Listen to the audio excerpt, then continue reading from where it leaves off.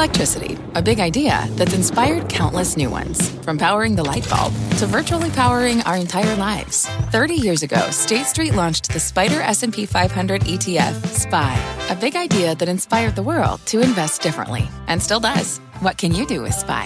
Before investing, consider the fund's investment objectives, risks, charges, and expenses. Visit ssga.com for a prospectus containing this and other information. Read it carefully before investing. SPY is subject to risks similar to those of stocks. All ETFs are subject to risk, including possible loss of principal. Alps Distributors, Inc. Distributor.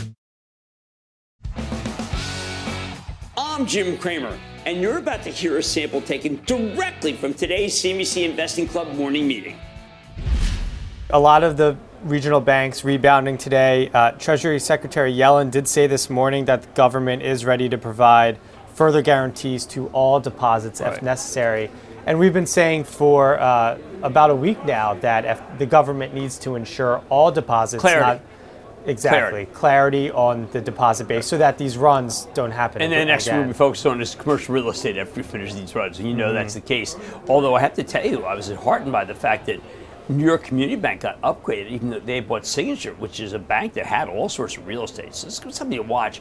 There's positives and negatives, but if FRC stays up, the banks stay up. And I think people are betting or short covering that FRC has some sort of deal. I don't know. Nobody knows.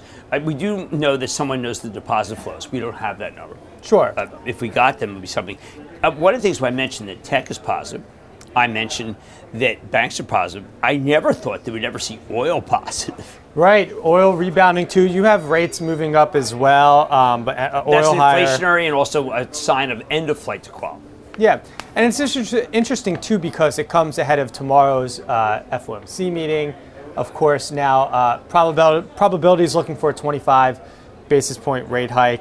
There is some conversation, though. Will they pause? Will they do 25? Well, we just got a new housing start number, which was off the charts. It was a double-digit number. People expected much less. And I think that's because, as Lenard told you in the conference call, every time rates dip, you get buyers. It doesn't matter about the cycle. Remember, I think people keep confusing. Long rates are what matter.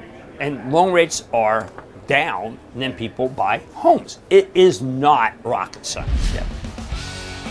Start your day with my outlook on the daily market every morning at 10:20 a.m. Visit CNBC.com/morning-take to access all the benefits of being a CNBC Investing Club member. What's on the horizon for financial markets? At PGIM, it's a question that over 1,400 investment professionals relentlessly research in pursuit of your long-term goals. Specialized across asset classes, but united in collaboration, our teams provide global and local expertise. Our investments shape tomorrow, today.